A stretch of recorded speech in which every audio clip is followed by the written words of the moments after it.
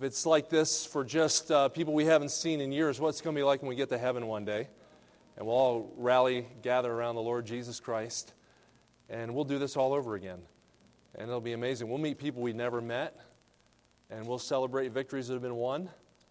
And all of this life will be behind us, and whatever's been done for Christ will last. And as we're honoring the Franseens today, I'm thinking about how much that they've been able to do by God's grace that's going to last forever. We first came here, my wife and I, back in 1993, and I remember that August, I was asked to come on as a teacher at Eagle Heights. Now, you know the school was desperate when they were looking for somebody like me who had no experience whatsoever.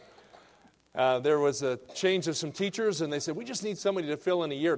I'd spoken to Pastor Tozour about coming here, eventually being a staff evangelist, and they said, would you come and teach?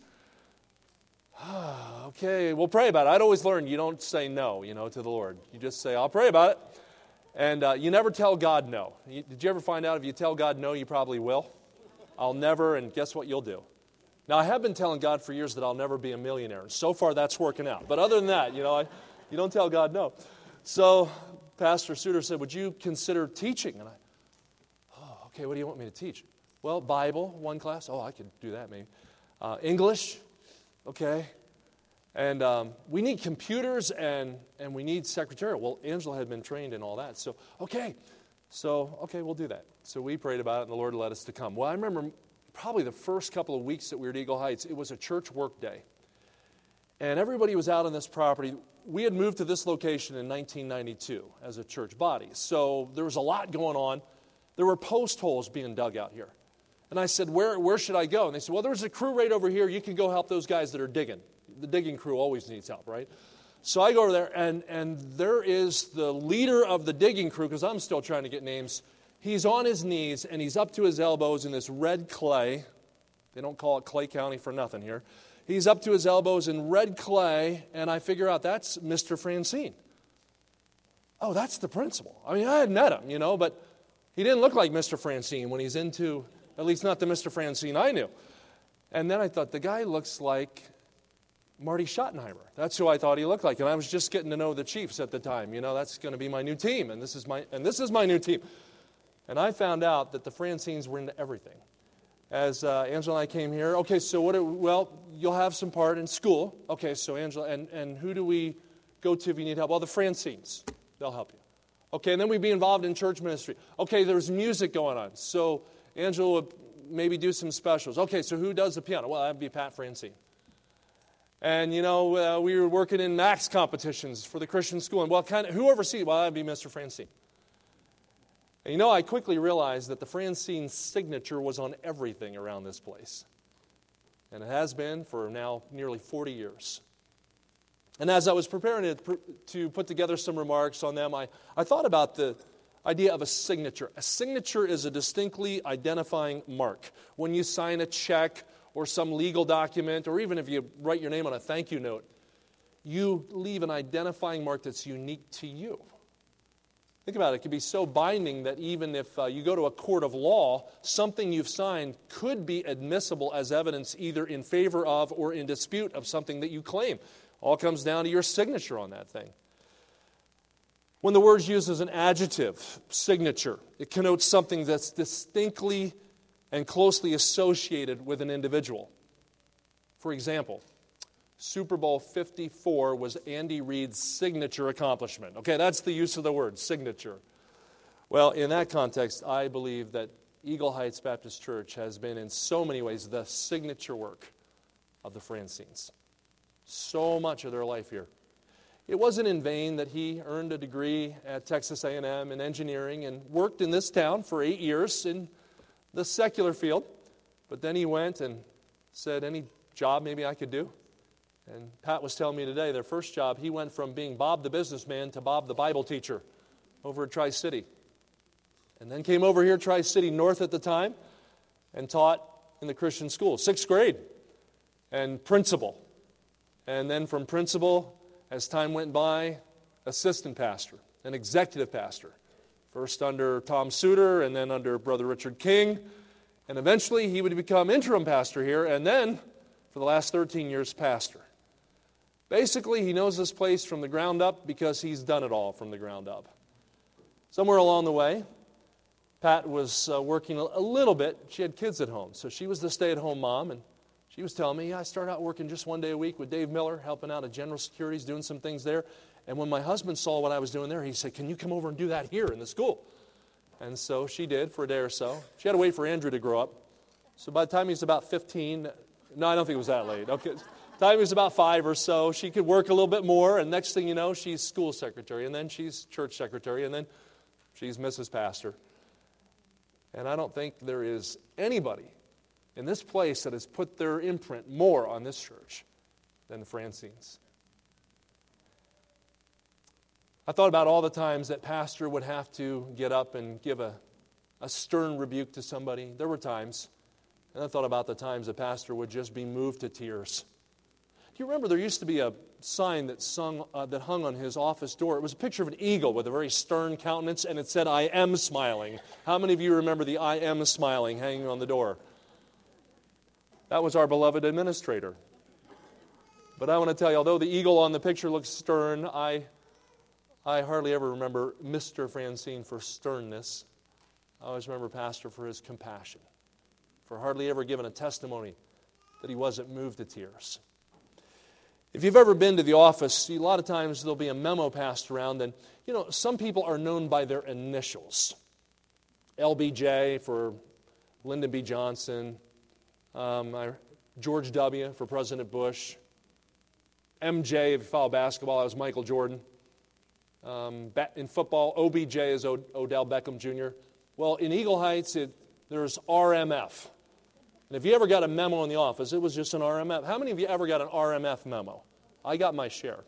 And I didn't even know today what the M was for. I had to ask Andrew. I said, Andrew, what's the M for? He said, Mark. I said, Mark the perfect man, behold the upright. Okay. So I never even knew the M. I just knew RMF. Robert. It's Bob to me, Pastor to me. Mr. Franseen, he'd been all kinds of things to me. Yes, sir, to me. Nice shot in golf, Bob, to me, But I want to talk about the acrostic today, RMF. I decided I use those letters of his name as a way to honor the Franseens on this day. I'm calling this message Signiture Faithfulness because I think that really describes the lives of the people that we are gathered to honor today. I want to start off in Exodus 33, and I went through Scripture. I was going through the roll call of Bible characters in my mind, thinking, okay, who do I know in Scripture that most exemplifies Pastor Franseen's life? And there were a number of them I thought of. But ultimately, I settled on Joseph. I know, Brother Williams, that's one of your favorite characters you were telling us in Sunday school. And I'm going to Joshua. He's been preaching on Joshua. And he's been covering Joseph in Sunday school for a while. But I thought of Joshua. I thought about Joshua. In fact, I'll show you why. Exodus 33. And I'm just going to hit a few highlights from his life. Exodus 33. Pick up in verse 10 here. All the people saw the cloudy pillar stand at the tabernacle door. All the people rose up and worshipped, every man in his tent door. The Lord spake unto Moses face to face, as a man speaketh unto his friend. And he turned again to the camp. But his servant Joshua, the son of Nun, a young man, departed not out of the tabernacle. Now, at the time, Moses is the guy getting the direct message from God. He's the top dog in Israel. And Joshua, at the time, a young man, is called Moses' servant. You know what that is? It's like a personal assistant. Now, I was trying to understand, what is the role of a personal assistant? And I got thinking about a conversation I had with my daughter recently. My daughter, Brianna, I had a friend in college named Peter, and Peter's life ambition is to be in politics. And so he has worked with a couple of different congressmen. Recently, he worked for Matt Gaetz, Gaetz. Any of you watch Fox News are probably seeing Matt Gaetz on Fox News. And so Peter was personal assistant to Matt Gaetz, who's a congressman out of Florida. And so I said, what does a personal assistant do, Peter? He said, well, basically, you're an indentured servant. He said, some days I'm Uber driver. Wherever he wants to go, I drive. He said, some days, I go get donuts or coffee. Some days I listen to any speech that he might want to deliver. Other days, I'm just a sounding board. He said, basically, whatever the boss says, that's what you do. That's what Joshua was to Moses. And I want to tell you, for many years, that's what Pastor Franseen was here. Brother Williams was going through the characteristics of contentment, and he was saying in our Sunday school lesson, well, you wouldn't typically think of David as a person of contentment, but then he showed from the text, oh yeah, he really was. But you know what? When he made the comparison to Pastor Franseen, I thought, I immediately think of him as a person of contentment. This is not a person who tried to lobby for position or ever tried to climb the totem pole. No, just wherever God uses me, that's where I want to be. So he stays in the tabernacle. Why does he want to stay in the tabernacle there? Moses is getting direct revelation from God. The tabernacle was the place where people would go to meet with God. And I want to start with this. The R that I want to use this morning is role model. Role model. I was going to go with the idea of right-hand man, because Brother Bob has been right-hand man to many in this ministry. But really, that was a short-lived thing for Joshua and really for Pastor. God was grooming him to be a position of a role model. You see that all through the Scripture. Let's jump over to Numbers 14, if you will. Numbers 14. And again, I'm preaching textual and topical today. We're going to be true to the text, but of necessity, we're doing a biographical study today in Joshua's life. Role model. Why? Well, chapter 13 of Numbers, the 12 spies had been sent into the land of Canaan, and you remember they came back with a mixed report. And they said, well, there's no doubt it's a land flowing with milk and honey. In fact, look at these grapes. And they brought back one cluster of grapes that was so big, it hung on a staff, a pole, between two men. Can you imagine one cluster of grapes that big? They said, yeah, this came out of the land. I mean, this was pretty amazing. It's an awesome place as far as agriculture, but we got a problem. 10 of the spies can only focus on the problem. They said, well, there's a rather formidable foe. You see, the enemy, well, they're giants. They're way bigger. In fact, in their sight, we're going to look like grasshoppers, and there's just no way that we can go into the land. Now look at me in Numbers 14, pick up in verse 1. And all the congregation lifted up their voice and cried, and the people wept that night. And all the congregation of Israel murmured against Moses and against Aaron. And the whole congregation said to them, would God died in the land of Egypt, or would God we died in the wilderness? Wherefore hath the Lord brought us into this land to fall by the sword, that our wives and our children should be a prey? Were it not better for us to return into Egypt? And they said one to another, let us make a captain and let us return into Egypt. Isn't it amazing that as soon as something goes bad, it's Moses' fault? I don't know if you keep up with the news. I mean, have you heard the term coronavirus? What day have you not heard the term? And whose fault is it? President Trump. You'd think the man invented the coronavirus, right? It's amazing how often people in leadership get the blame, and they had nothing to do with it. We often say everything rises and falls in leadership, and I'll tell you, if you're going to be in leadership, you're going to take the hits, and Pastor's been willing to take the hits over the years. Now, they're complaining, we'll never be able to take this land. But notice at this point, Joshua's assistant, go down to verse 6, Joshua the son of Nun and Caleb the son of Jephunneh, which were of them that searched the land, rent their clothes. They spake to the company of the children of Israel, saying, the land which we passed through to search it is an exceeding good land. If the Lord delight in us, then he will bring us into the land and give us the land which floweth with milk and honey. Only rebel not ye against the Lord, neither fear ye the people of the land, for their bread for us. Their defense is departed from them. The Lord's with us, fear them not. But all the congregation bade stone them with stones. You know, beware of majority opinion. It's not usually right. When it comes to walking with God particularly, wisdom is the principal thing, therefore get wisdom, and with all thy getting, get understanding. We saw that referenced in Sunday school. What's wisdom? Seeing life from God's point of view. 10 spies said, no way we can go there. They're looking at it humanly. But you know, Joshua really typifies Proverbs 3, 5, and 6. Trust in the Lord with all thine heart, and lean not unto thine own understanding. In all thy ways acknowledge him, and he shall direct thy paths. You know, I thought of the Franseens typifying that. I asked Pastor if he'd be on my board. We have a ministry, Tozour Evangelistic Ministries, is 501c3. Okay, so I'm under the authority of Eagle Heights Baptist Church, but I'm organized as far as the government's concerned as a separate ministry. So I figured, well, I ought to have my pastor on that board. And that wasn't just because, well, I'm part of Eagle Heights, so I'll have a pastor there. No, it's because of his wisdom and because of I can trust his counsel. Like Brother Williams said, so many times he's gone to pastor for counsel.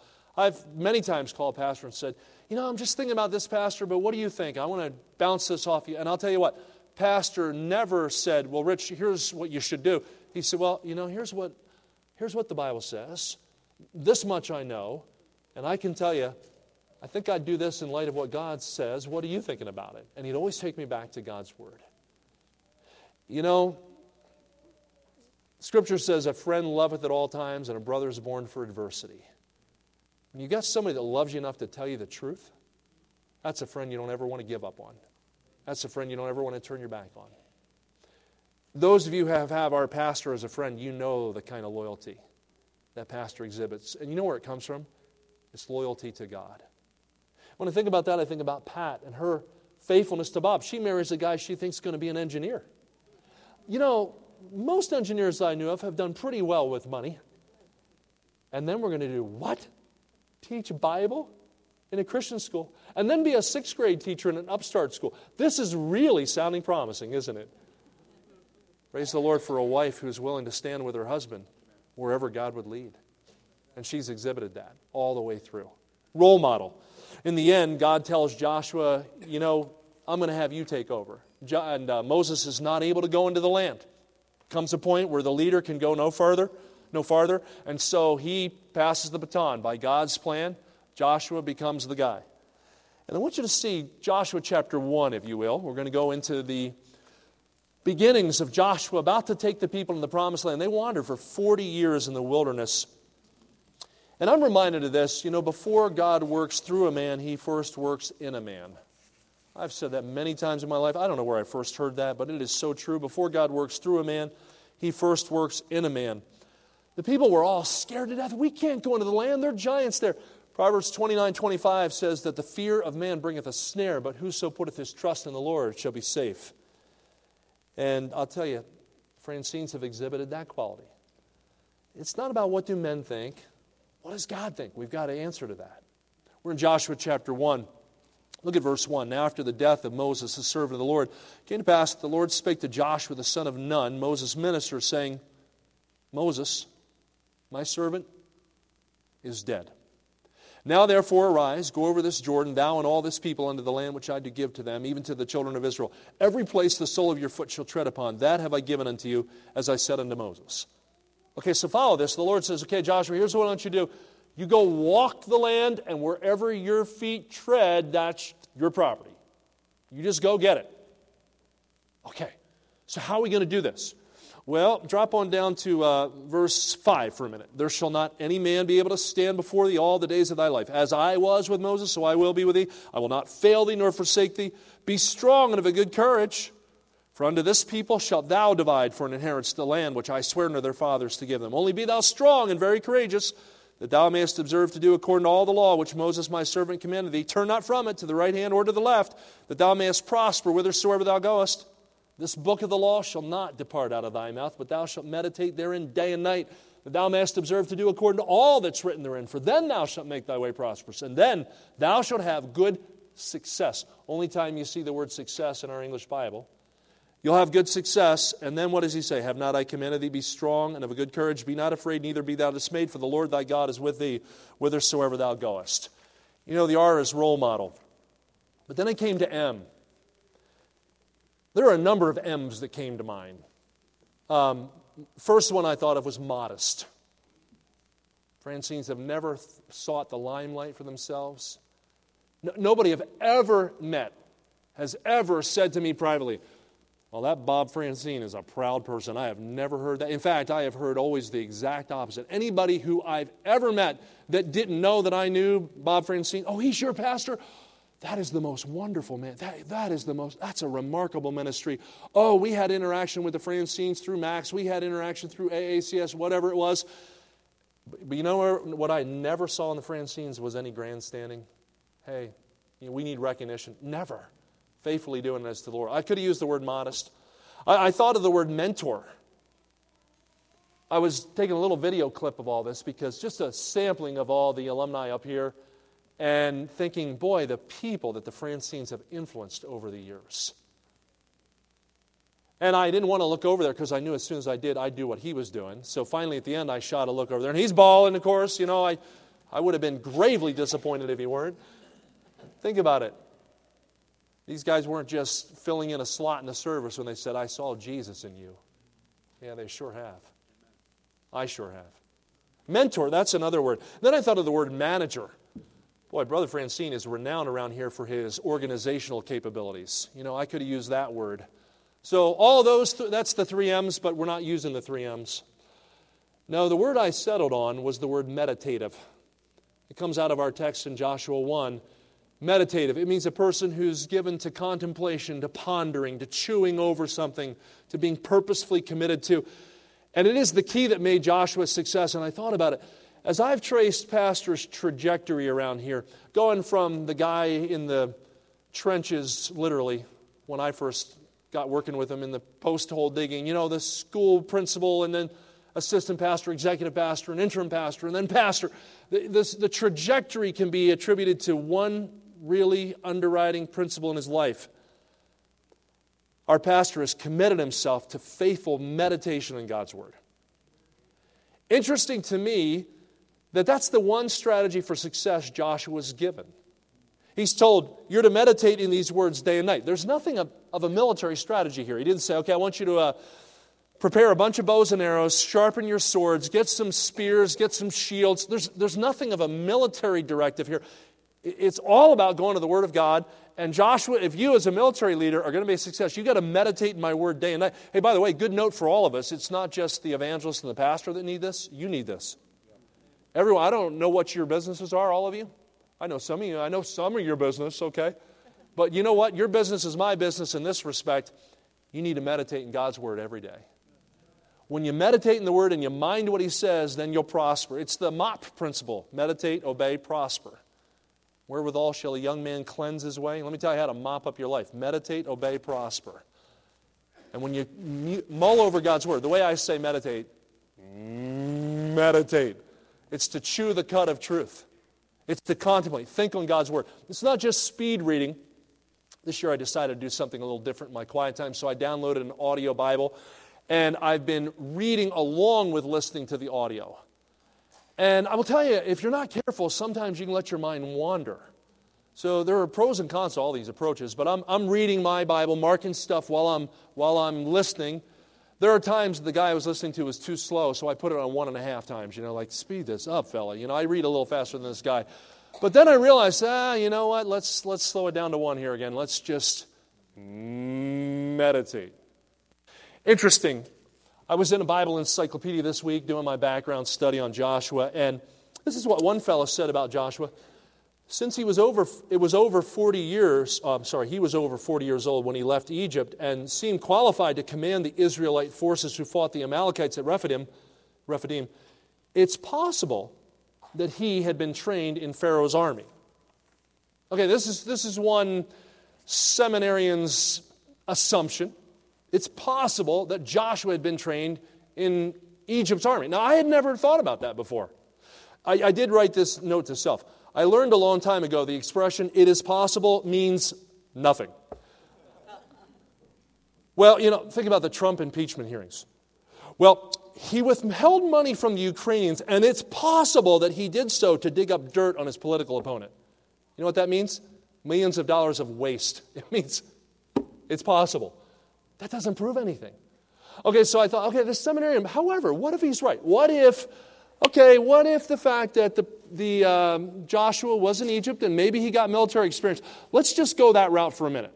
Now, I lean to thinking maybe that wasn't true because in verses 6, 7, and 9 we see, be strong and courageous, be strong and of good courage, be strong and very courageous. Does that imply to you, I kind of infer from that he wasn't a natural let me at him kind of leader? But let's assume maybe he was. Maybe he's trained in military. Whatever training he got in Egypt wasn't matching anything that he got when God says, okay, we're about to go into the promised land. Now, you've been wandering around for 40 years. This is not working. And this is not working because I'm letting them tread water until they die off, all the detractors. So now the 40 years are up. It's time to go in. So Joshua, here's what I want you to do. Okay, walk on the land, every place the sole of your foot treads. That's yours. Got it. Meditate in my word day and night. Okay. And that's it. What? I want you to listen to a couple of scriptures throughout the Bible on the topic of meditating. Psalm 1, verses 2 and 3.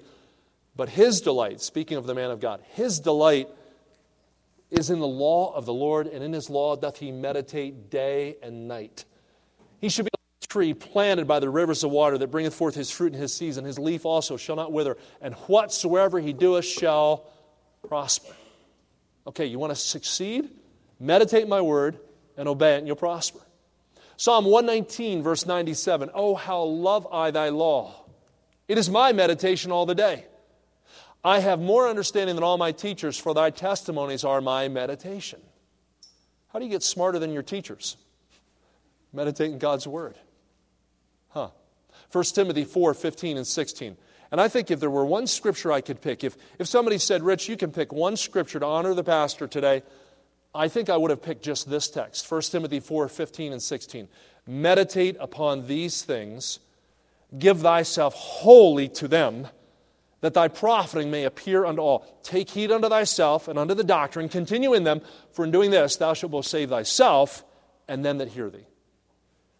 You know how pastor went from being principal and school teacher to executive pastor to interim pastor to pastor?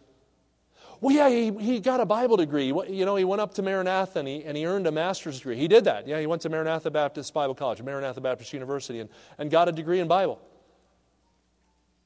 But he had that a while ago. And that was just a 4-year academic pursuit. And I don't say just to minimize it. But you know what got the Franseens where they are now? Because this is true of Pat as well as Bob. Every day they open up this book, and every day they seek God for wisdom. And every single day the blessings from heaven fall like the manna for the children of Israel, that they would go out and gather up fresh every day. And I can tell you this, your pastor has gleaned from God's word every day for decades. What about you? Meditative. Yeah, mark this about Robert Mark, that Brother Bob has meditated in God's word. And above everything, that has prepared his path to success. There's one last word. In his name, it's F, Franseen. This was a no-brainer. What F would you choose for Franseen if you were me? Faithful. Yeah, I think there'd be unanimous consensus on that one. Faithful. You know, from start to finish, Joshua was a faithful man. Interesting, on the eve of attacking Jericho to take over the Promised Land, Joshua was on a personal reconnaissance mission. He was scoping out Jericho. I want you to jump to Joshua 5, if you will. Joshua 5. Pick up in verse 13. Joshua 5, verse 13. It came to pass when Joshua was by Jericho that he lifted up his eyes and looked, and behold, there stood a man over against him with a sword drawn in his hand. Joshua went unto him and said unto him, Art thou for us or for our adversaries? He said, Nay, but as captain of the host of the Lord am I now come. And Joshua fell on his face to the earth and did worship and said, What saith my Lord unto his servant? And the captain of the Lord's host said to Joshua, Loose thy shoe from off thy foot, for the place whereon thou standest is holy. And Joshua did so. Joshua's checking things out. You know, he's absolutely full of faith in God. He's also doing his part. You know, pastor didn't just meditate in the Word of God and just say, well, I'm sure somebody will get there and make sure the heat's set right. I'm sure somebody will make sure the temperature's set right. I'm sure somebody will get there and turn on the lights. No, there's practical application to be carried out in all the details. And we all know our pastor is a man of details. Joshua was a man of details. He's out on this reconnaissance mission and he's checking things out. And all of a sudden, he's taken by surprise. He sees a guy with a sword drawn. And I'm sure he expected he might possibly encounter a soldier from Jericho. But as he looks, there's something, no, this doesn't look like a soldier from Jericho. In fact, he's so intrigued, he approaches the man. And he says, are you on our side or their side? I'll never forget, when Pastor King was pastor, and I think all of you can tell, every one of our pastors has left an indelible mark in my life. And as I was sitting under Brother King, I remember Brother Richard would give me books all the time. One of the books that absolutely shaped my life was a book he recommended called The Saving Life of Christ by Ian Thomas. I've mentioned it, scads of times here. The Saving Life of Christ. And one of my favorite chapters in the book, and it's all because of Richard King's exuberance for it. He said, brother, you got to read the chapter on the man with the sword in his hand. It's just good. It's just good. And so I remember I read the chapter of the man with the sword in his hand. It's on this chapter. And I'll tell you, as I went to the man with the sword in his hand. This is the paragraph. Ian Thomas says, the response of this captain of the host, he said, I'm neither on your side, nor I am on their side. I have come as captain of the host of the Lord. I have not come to take sides. I have come to take over. That is such an important principle. Sometimes the pastor thinks, I wonder who's on my side. And never seen that in our pastor. You know what the ambition was? Are we on God's side? Amen. Many of you know that during the Civil War, Abraham Lincoln was asked, do you think that God's on our side? And he replied that he wasn't so much interested as whether or not God was on our side, but whether we are on His side. That ought to be the MO for every one of us. That ought to be our, in this case, I'll use MO as marching orders. I know it's modus operandum. Our marching orders, are we on God's side? Faithfulness. So the Lord says, you're going to go and you're going to take Jericho. So, you remember chapter 6 comes along, and how are we going to do it, Lord? He says, what I want you to do is I want you to walk around the city once a day, 6 days. Got it? Yeah. So the priest will carry the Ark of the Covenant, okay? They'll blow on ram's horns, okay? Got it? Oh, one more thing, Joshua. The people are not to say anything. Now, I want to tell you, being a person given to conversation, that would have been the hardest part of the whole deal. Zip it. No talking for whatever, how long ever it took to make one trip. Oh, and so Josh says, okay, one lap around, no talking, blow the trumpets, got it. And that's all for day 1. Okay, then what? Day 2? Same plan. Okay, walk around, blow trumpets, carry the ark, no talking. Yep. Okay, what are we going to do on the 3rd day? Same thing. 4th day, 5th day, 6th. 6 days of this. Okay. And then how are those walls going to come down? 7th day, Joshua, what I want you to do is get up really early because you're going to make 7 laps around the city. And you're going to walk, same thing, no talking, blow the ram's horns. But on the 7th lap, when I tell you, all the people are going to shout to the Lord. Okay, yeah?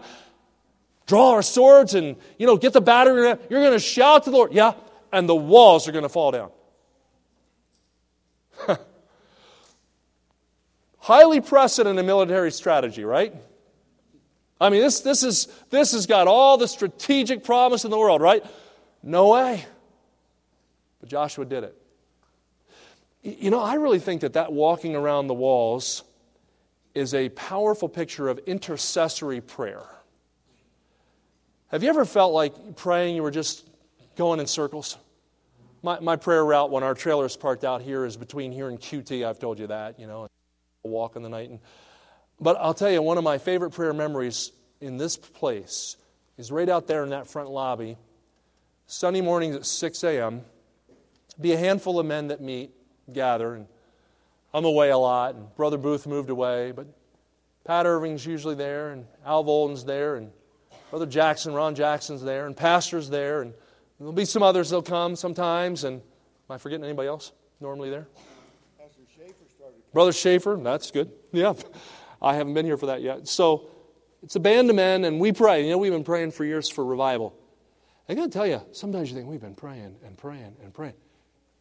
Make another lap. Make another lap. Make another lap. Because when the victory comes, it's not by might nor by power, but by my Spirit, saith the Lord of hosts. I want you to close this message in Joshua 24. Let's go to the end of his life. He follows God in every detail. Joshua 24. Oh, did he have challenges along the way? Sure. Were there struggles? Yeah. But I want to tell you, he proved faithful. Here at Joshua 24, he's challenging the people just before the exploit, or the end of his ministry, before they're about to be turned over to what would become the time of the judges. Notice in 24:13, I've given you a land for which you did not labor, cities which you built not, you dwell in them, the vineyards and olive yards which you planted not do you eat. Now therefore, fear the Lord. Serve him in sincerity and in truth. Put away the gods which your fathers served on the other side of the flood and in Egypt. Serve ye the Lord. If it seem evil unto you to serve the Lord, choose you this day whom you will serve, whether the gods which your fathers served that were on the other side of the flood, or the gods of the Amorites in whose land you dwell. But as for me and my house, we'll serve the Lord. And what happened? Look at the record in verse 31. And Israel served the Lord all the days of Joshua, and all the days of the elders that outlived Joshua, which had known all the works of the Lord that he'd done for Israel. Psalm 12 says, help, Lord, for the godly man ceaseth. The faithful fail from among the children of men. Does it bother you to see a famine of faithful men in our day? Proverbs 20, verse 6 says, most men will proclaim everyone his own goodness, but a faithful man, who can find? Well, folks, we found one. Amen.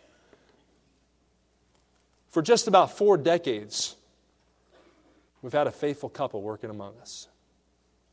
And I thought of what Jesus said in in Luke 16:10, he that is faithful in that which is least is faithful also in much.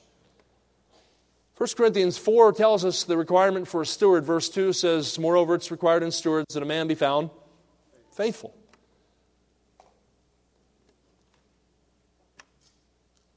As the ensemble sang, the alumni choir just a few minutes ago, I saw Jesus in you. Bob and Pat, that's true. I have a friend of mine, very, very close friend, Rusty Smith, who pastors in Georgia, wrote a song last year called Faithfulness Matters. And I wanted you to just hear a little bit of it. It's just one word. It may seem small, but the impact is great, and it matters to all. Faithful in thought, in word and deed, in the choices we make, and the lives that we lead. Faithfulness matters, though no one's around. Seeming hopeless, with no sight of a crown, faithfulness matters. When life comes apart, stay faithful to God. He'll strengthen your heart.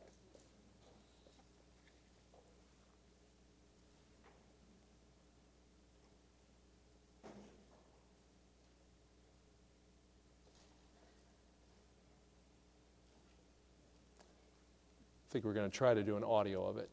We're good? Okay. Brian's got it for us. As we think of this final audio excerpt I want to play, I think it would be best to say it this way. Bob and Pat, you've exhibited before us signature faithfulness.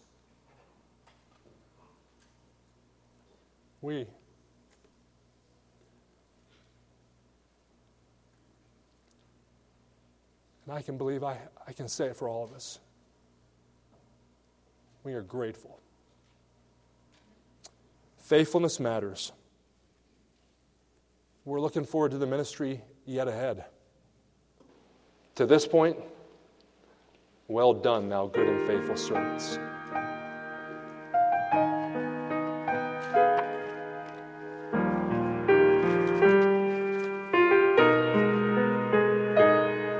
It's just one word, and it may seem small, but the impact is great, and it matters to all. Faithful in thought, in word and deed, in the choices we make, and the lives that we lead. Faithfulness matters, though no one's around, seeming hopeless with no sight of a crown. Faithfulness matters when life comes apart. Stay faithful to God. He'll strengthen your heart.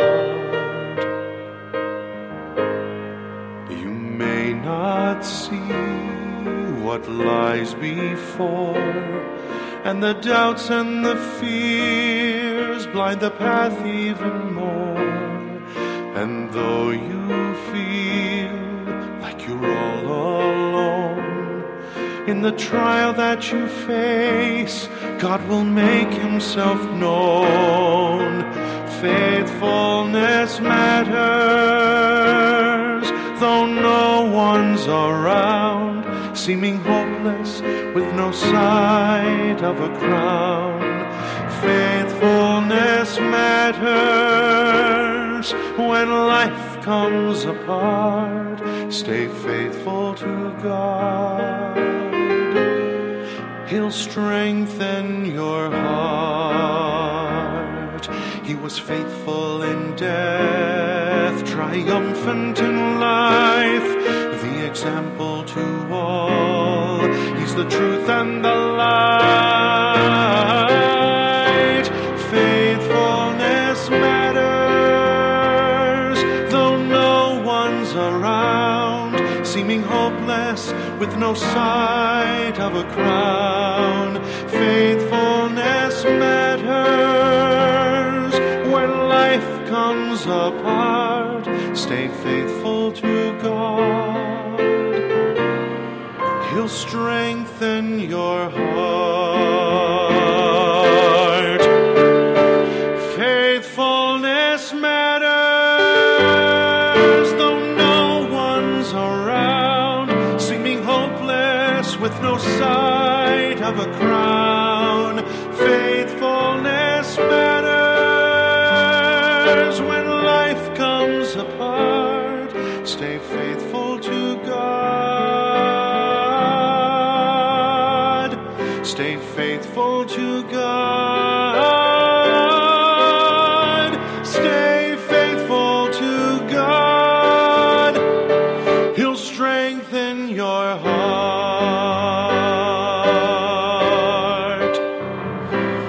Your heart.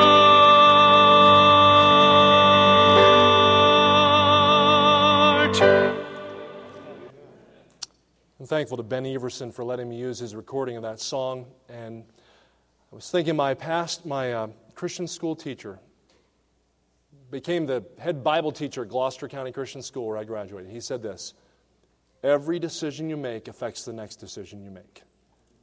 Remember this, you will be what you are becoming. Every decision you make affects the next decision you make. You will be what you are becoming. First, I hope you will decide that only the Lord Jesus Christ can save you from your sin. And if you've trusted Him as Savior, I hope you'll decide that every day matters. Every day is a life to be, as a thank you note to be given back to God, a life invested for Him. Lord, thank you for the Franseens. Thank you for what this day represents. And all glory to the Lord Jesus Christ. We don't have to say that to remind the Franseens of where the glory goes. They've never given us any inkling that they would steal your glory. But we realize that what has been done in them is a wonderful work by you with some cooperating servants. I pray you'd work in our hearts to cooperate with your grace. I won't have an invitation in the form